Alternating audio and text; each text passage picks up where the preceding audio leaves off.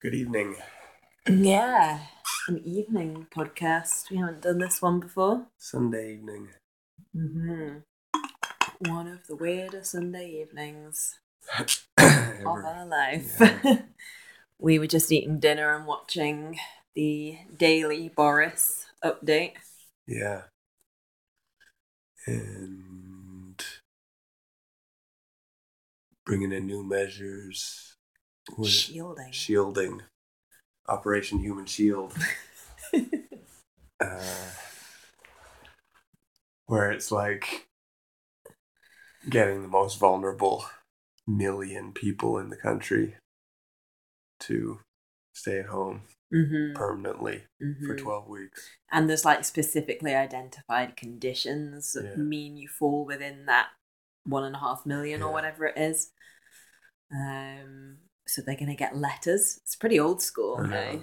And texts and calls, but they started with letters. Letters, yeah. Because I guess most people in that group are elderly. Yeah, I guess so. So they can't rely on them having the tech, yeah. So they're going to be asked to stay inside 12 weeks.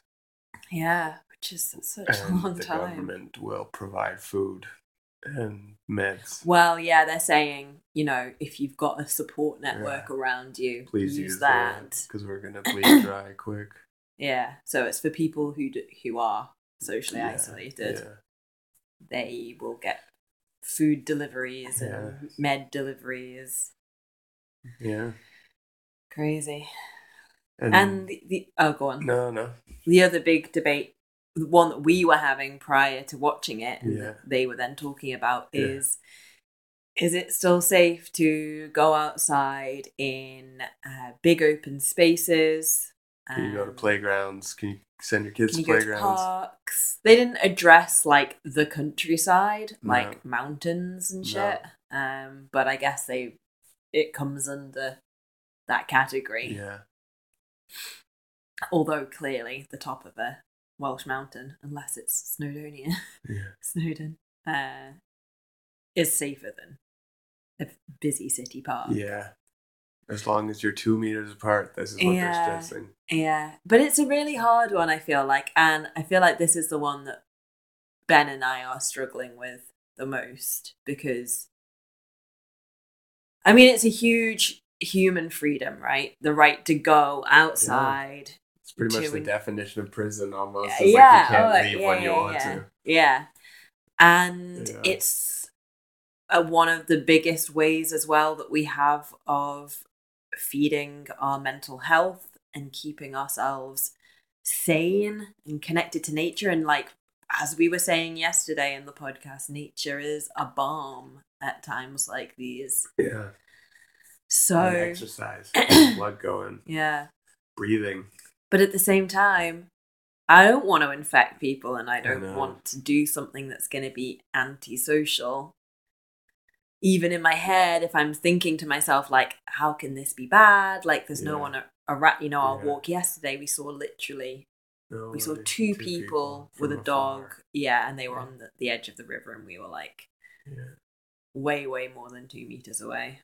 But we just walked around the park, and we were within a foot of about 150 people.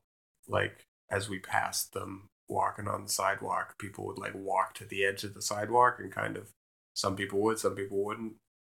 But like, and then there was just like groups of students and kids like having parties. Yeah, there was like a rave going on. Actually, there was a big sound system that you could hear from the other side of the park, and people like off their faces, like dancing already at 7 o'clock. So it's weird. I feel like people have been using it as kind of a vacation, and I've felt that to a certain extent, where it's like, this is weird. This is kind of different. But today, when I went out and it was sunny, there was like a festival kind of vibe where people were just sitting on the steps of this closed cafe, listening to a busker play music, and it was all a bit like...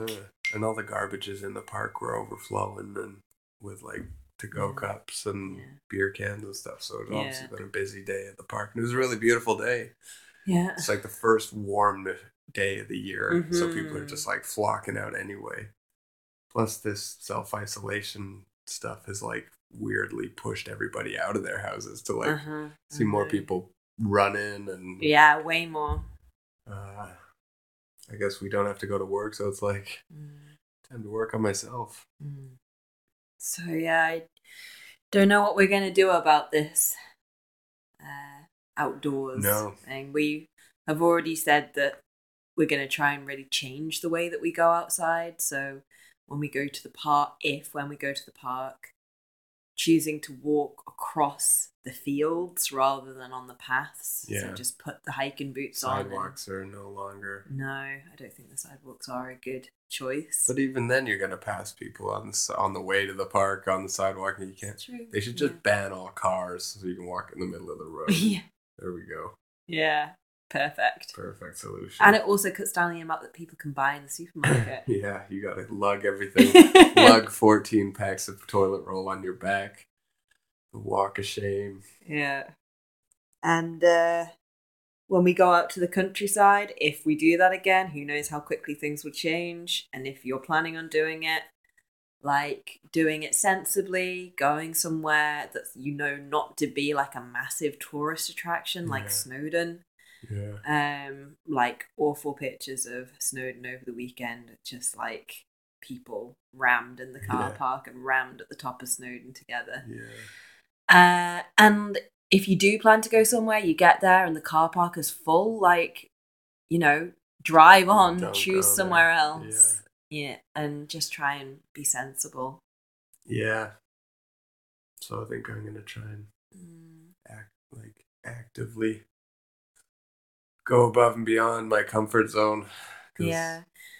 And it's hard because then there are some people out there on social media just being like, the government isn't acting fast enough and we should all just be staying at home. Well, my brother lives in Canada and the public parks are closed and they're like, you don't leave your house unless you gotta go get groceries or meds.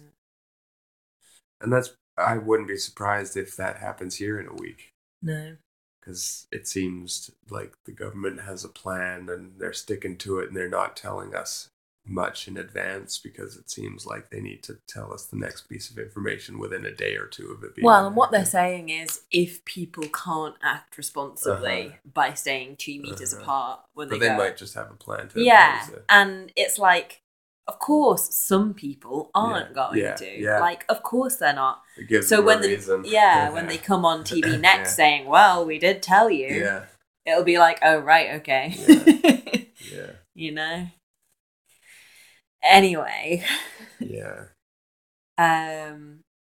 To get back to our list of supports, things that can help during this time, and this one is definitely one that you can practice indoors.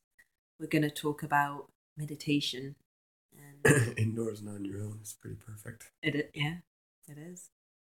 You want to be way more than 2 meters away from something. Yeah. Maybe, do you want to start off by saying, like, why you got into meditation? Because it wasn't that long ago for you. No, and like, just what benefits you. Yeah, sure. How did I start?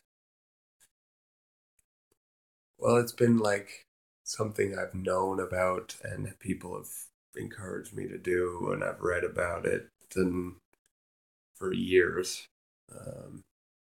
But I never tried it. I tried it as a sort of, okay, you're going to do it for 20 minutes and you're just going to sit there and think about nothing. And that turned out to be really hard. So I tried it like twice and then never did it again. But it's always been this thing that I felt like I ought to do because people I respect and some of the world's wisest people have all sworn by it. But one of the people that really made me be like, I'm going to start doing this, and did, was Tom York, talking about it from Radiohead. Oh, cool. Because he was just like the three, I can't remember what it was now, 3 things that have,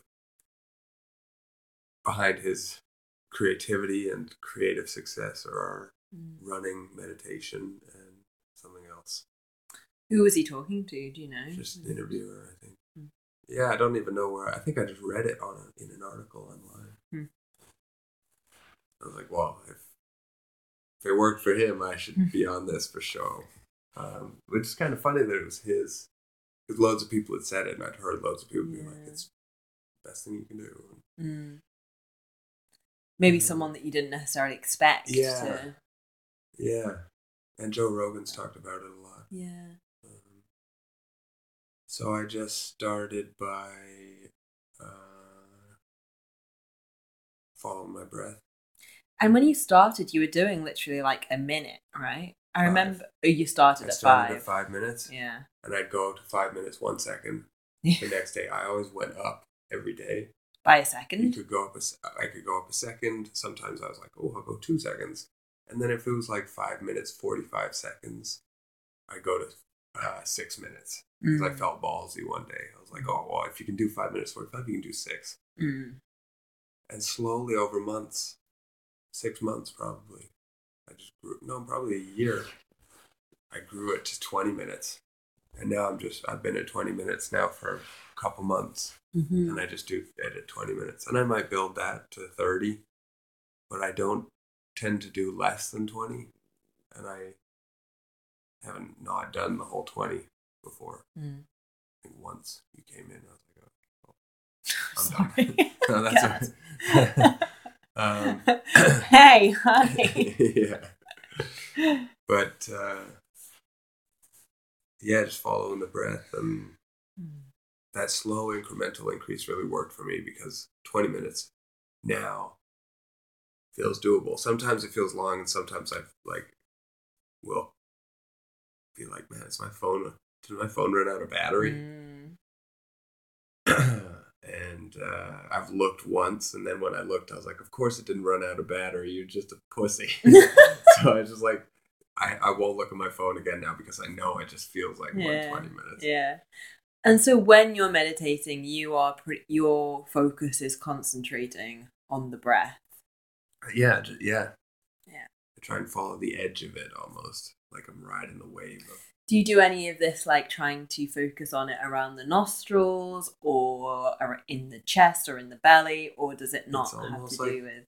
Yeah, it's almost like, because there are multiple layers, which is interesting, and I know them, but I haven't articulated them before, so I wonder if I'll do any half-decent job. Like, I can kind of follow the edge of the inhale up the inside of my nose, and then there's a point where it turns into the exhale, and then that kind of circles back down as if it was going down through my face and out my nose. It's almost like a circular. You can imagine a cross-section of my face with like arrows almost. Like, this is how the breath works. And I kind of follow that circle. And there's 4 stages: in, pause, out, pause, in, pause, out, pause. And then if I really do follow that for a while, it's almost like I have occasionally got to a point where my body is barely moving with my breath, and it just feels like I've synced up with the air outside almost, and it's just the slight pressure change of my diaphragm muscle contracting, but it's not this big like chest swelling, back raising, neck, head lifting breath where it's like really, it's almost imperceptible. And so the changes between those 4, in, pause, out, pause, almost become imperceptible, and I don't know where I am in there. But I'm not focusing on it anymore. I'm just almost, I'm doing it. I'm meditating. But that's rare, and normally I'm just like thinking about my work and like it's coronavirus and stuff like that. But it's been super helpful. I've done it every day apart from one in the last week, and it's been so helpful to just like, because I almost feel sometimes like, you shouldn't be doing this. You should be thinking. You should be working. You should be like, and then I'm like, no, I know this is an invisible shield around my brain. Maybe not shield, because it's not like it's like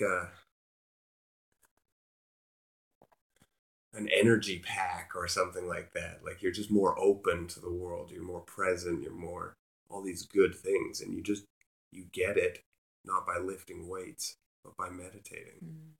And however that meditation, whatever style works for you, that's cool. This one works for me, but like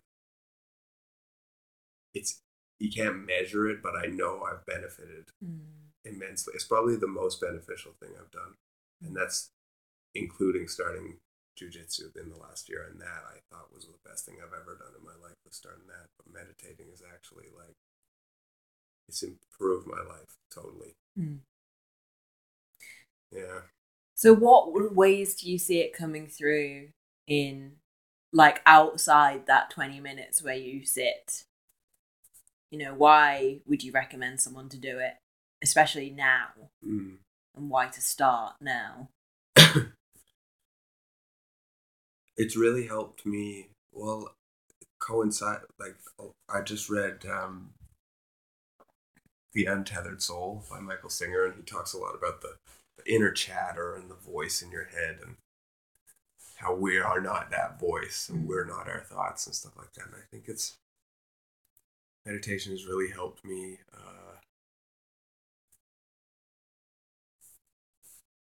understand what that means. Like, we're not our thoughts. Get a glimpse of the thing behind the thoughts. But it also helps me, like, the act of realizing that I'm thinking about what I have to do to work at work tomorrow. Being like, thanks, but actually I'm meditating right now, so I'll let you go. That action is like doing a bicep curl. And when you get to the grocery store and you have to lift milk into the cart, you repeat that action, but it's light because you've done some curls. And in the same way, when I'm walking through the street, my brain is like, oh, you're a moron. Why'd you say that? Blah, blah, blah. Why'd you do that? That person probably doesn't like blah, blah, blah. I'm like, oh, thank you, bicep curl. That was pretty light. I'll let that go. And so I think it's like strengthened my ability to acknowledge the chatter and let it go and be like, oh, actually, there's a beautiful sky right now, and I wasn't even paying attention. And it's allowed me to do that more than I've ever done it, because I didn't used to do it, for one thing, consciously. Occasionally I'd be like, wow, look at that sky. But that would be where nature just like imposes that. But it's a conscious decision now to be like, actually, the best thing I can be doing right now is being present. Because you can meditate walking to the supermarket, or you can meditate, like, you can live that sort of, I'm on the edge of this at all points, and I don't want to be going forward in time or backward in time, because this is like the best. It's the best right now. And it's kind of helped me like integrate those ideas that people had introduced to me many times across the years, and I'd always kind of been like, either goddamn hippies or just like, sure. But I don't like, I never felt that to be true within myself. And it's cool because I feel like I'm just on the beginning of this path, really, even though I've been doing it probably a year, if not a bit more. But it's already like been hugely beneficial. But yeah, how about you? Why don't you tell us a little bit about when you first got into it, or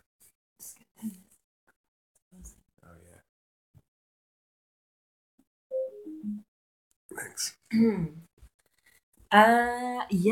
Well, I got into meditation via the popularity of mindfulness that came in. Well, I mean, it's been around for a while, but I first heard about it when I was having some counselling for an eating disorder. So that was when I was in my early 20s. And yeah, we were doing sort of like CBT stuff, and it wasn't really working for me. As I've now heard from many people, it, does serve a purpose, but there's something essentially missing from it in terms of being a long-term support. It's very good at explaining. CBT is good at explaining what happens kind of in the mind relating to responses from the outside world. But for me, it wasn't like a way that I could live my life by and understand, why I felt the way I felt and how to help myself. So my counselor started doing some mindfulness practices with me, and some of them were not very meditative at all. Like some of them were literally kind of gazing in a mirror at myself and trying to kind of, but it was the same kind of thing. It was like, notice the judgments that come up in your head and then try to remain neutral to them, essentially. Like hear them and let them go, but whilst looking at yourself. So to do with body image. And then, but they helped a lot more. And this idea of maintaining a kind of neutral stance, that was always what it was framed as, a neutral stance in the face of inner judgments and, perceived criticisms.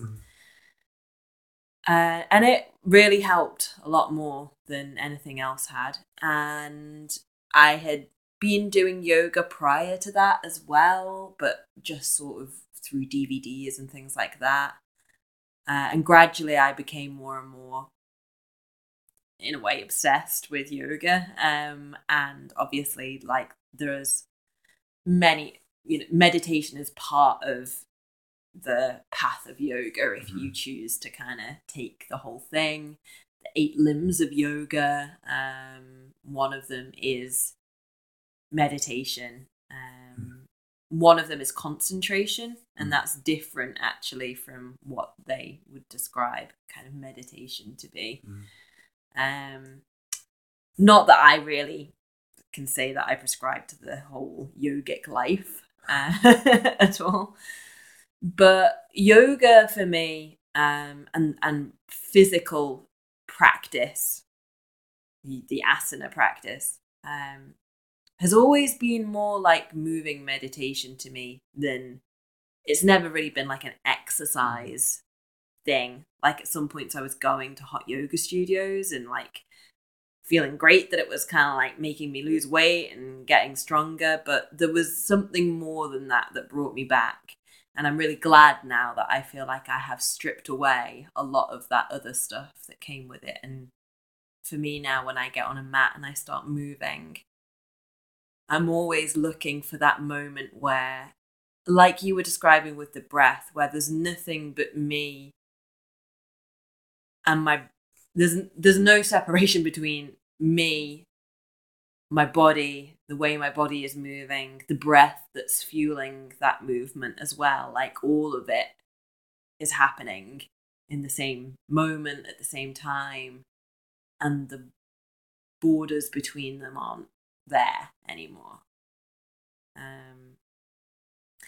And I think that it is different for everybody, and at the moment for me, that helps me get into the meditative state more than sitting still for an extended period of time. But my journey with meditation has been like way more up and down than yours has been. So you've taken like the steady straight route. After about a year of like playing around with mindfulness things and like doing a little bit of meditation here and there, like listening to a guided meditation, I went to a Vipassana 10-day silent retreat on the recommendation of a friend, just like, yeah, I want to get more into meditation. I'll go and do nothing but meditation for 10 days and not speak to anyone as well. Yeah, so what does a Vipassana 10-day silent retreat, what does it mean by silence? So, well, it means literally that you can't speak to any. So there are many people on the retreat with you. There was probably something like 200 people on the retreat. Yeah. It was big. Yeah. You obviously can't communicate with any of those people during the whole 10 days. Even through sign language, body language, and they also discourage staring or glancing at one another. If you need to talk to somebody, there's staff and there's the people who are leading the retreat, and you are allowed to have one-to-ones with them and all of that kind of stuff. Yeah. But it's it is intense. Yeah. And also, when you arrive, you put your phone, you put your books, you put your notepad, pen, alarm clock, everything goes into a locker. And you're not allowed any of that stuff for the whole 10 days either. You're woken up by a gong at 4 a.m. And on an average day, you do about 10 hours of meditation. Oh my God. Yeah. Should do this in self-isolation. Don't go on one of the retreats though, because you'd be the least healthy thing ever. Yeah. And it's honestly one of the hardest things I've ever done. Yeah. The silence was really hard, especially because I was sharing a room with somebody as well. Really? And that's super strange. It's super awkward. Weird. Yeah. Do you feel like you were just kind of pretending? But then you know what? It was strange, but at the same time, I was really grateful for it. Because we didn't communicate at all, but we just worked around one another. Yeah. We just figured out, who liked to be in the room at what time and who liked to go to bed earlier. Yeah. And if I came into because you were invited to come and meditate in the big hall. Oh, yeah. There were sometimes you had to be there because there'd be a lecture of sorts as well. Goenka, the Indian guy. Talk. It was a voice recording of him talking. Right. Yeah. And you'd have these lectures kind of things. Mm-hmm. But in the sort of self-meditation time, you were encouraged to go to the hall, but you could also do it in your room. Yeah. So sometimes I'd come back and she was in there, and I'd, obviously leave and go somewhere else. And we just did, and it worked, and it was great. And then when we actually talked at the end, I was kind of like, I don't know if I like you so much. Not even. It became socially awkward suddenly. Yeah. Whereas it was weird, definitely to begin with, but after a while, it was kind of like, well, now this just works. Yeah. But I think the harder thing for me, which I hadn't anticipated, was the physical side of it, because it's really painful. Yeah, I imagine. Yeah. Sitting still. My legs hurt after 20 minutes sitting cross-legged. Yeah. And I have a cushion. Yeah. It was unbearable sometimes. Oh. Is that part of it? Is that part of the gig? Yeah. He talks about that a lot.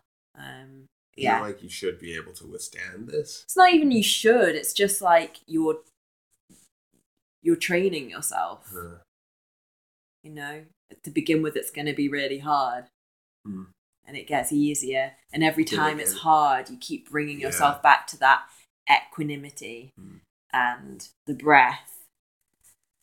And it did get easier, absolutely. The first 3 days I was there, I thought I was freaking out. And it's weird, I've often thought this about meditation when I have done the just sitting, breathing, nothing. Sometimes I found that because I always feel like my mind starts to react against what I'm doing and will start vomiting stuff up at me to try and almost get my attention. So I thought I was hallucinating. I was seeing crazy shit, cartoon images and just multicolored pyrotechnic kind of stuff. And with your eyes closed. With my eyes closed, yeah. Amazing. And I just felt like it was my mind trying its last death throw of being no, listen to me. Yeah. And then a big part of it is body scanning as well. Oh, right. So that's a huge part of it. Yeah. I've never spent much time doing that. Which was great for the physical stuff, the physical pain. Yeah. Because I, after 10 days, felt like I could identify every single point of tension in my body down to like, I could tell you, like, it's here. Yeah. There's a knot there. Because every day I would sit down and it almost became like a constellation in my back of these knots. And I knew where they were. Yeah. But it was like this coming, the equanimity, the approaching the center of whatever tightness it was, and then like seeing how far you can trace it out into the body, and all of that helped the process of kind of dissolving them in a way. So yeah, that was a crazy ride, and I haven't done one again. That was probably about 5 years ago now. But for 3 months, I'd say, after I came out, I was meditating for 2 hours every day. 1 hour in the morning, 1 hour in the evening. And then I just stopped. Yeah. I can't say why, I can't say when, I don't know exactly what it was, but it just didn't seem to fit anymore, so I stopped. Yeah, and then I've like come back to meditation in various different ways. I do really like about a year ago, someone put me onto the Insight app, which if you are new to meditation and really would like the voice of somebody guiding you, I would really recommend Insight. It's really good. They've got some very, very good meditation teachers on there. I particularly like Tara Brach and Michael Stone. So you can check that out. But for me at the moment, meditation's something quite different. Again, I just found that like the sitting still and trying, and the conventional kind of meditation, it wasn't working recently. But one thing that I was just really aware of was I had a lot of, and one of the things that was making it hard was I felt I had a lot of pent up anxiety and tension, particularly around my chest, my like heart. So what has been really, really beneficial for me and what I'm doing at the moment is really trying to do something with that reality of my heart feeling very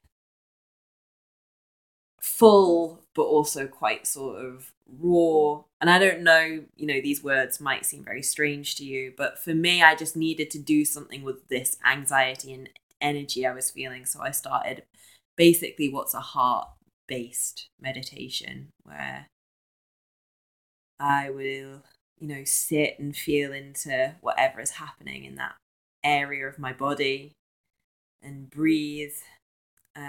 Sometimes I do a very short meditation that was taught to me by a yoga teacher, where I'll bring 4 words into my head. And when the words come into my head, I just try and sit with the word and notice how it feels in my body, rather than trying to attach the word to specific people and things. And the words are care, compassion, appreciation, and gratitude. And you sort of repeat the word a few times in your head. Notice what vibrations or feelings you're getting in your body, like physical sensations. So it's experiential in the body. And then after a few moments, you let it go, you move on to the next one. And it doesn't take long. I like to place my fingers on my heart whilst I'm doing it. And then I sit, and at some point I start saying the words of a prayer that I created for myself around just needing to feel like I had some place to put this love and energy, and a way to transform it from anxiety into something I can really use in the world. So I just say a very short, just words I created for myself, really, that mean something and that help me transform what I might be feeling into real power to use in the world.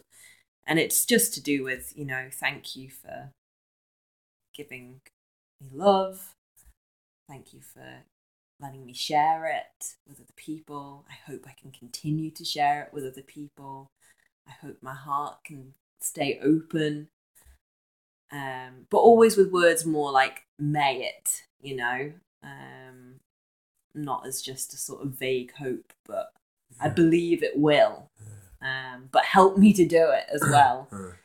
And just to say at this point, I'm not Christian, I'm not religious of any, specific kind. I was never raised in a religion, but it's just a way of me calling on whatever support I know is in me and in the world to help me use it. And it's that thing of coming back to gratitude as well. Like, thank you. Yeah.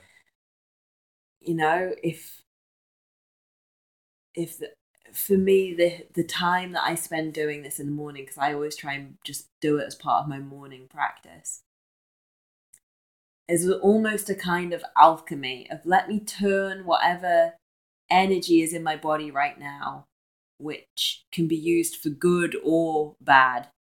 Let me take this time now to intend it towards good and to also be grateful for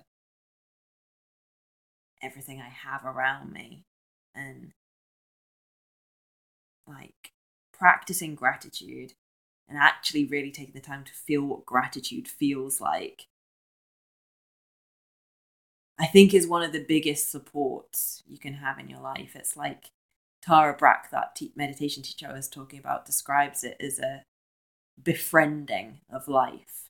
And once you start practicing gratitude for things, it's like the world becomes friendlier and you befriend your own life in a way, instead of saying, why don't I have this? And why can't I do this yet? Which, don't get me wrong, I still do those things. But the more you practice it, the more it's like, that thing of abundance rather than scarcity.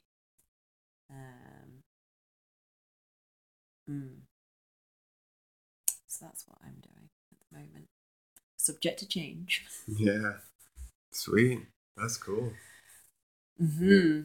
And just find something that works for you. We've given you 2 different routes, 2 very different paths. You can try either of those. You can try any of the guided meditations that are out there as well.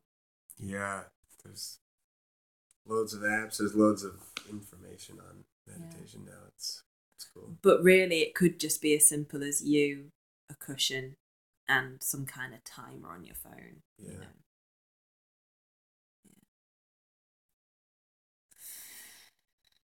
Cool. Thanks. That was fun. Yeah, it's nice to talk about. Yeah. All right. Stay safe. Yeah, stay safe. I'll see you tomorrow.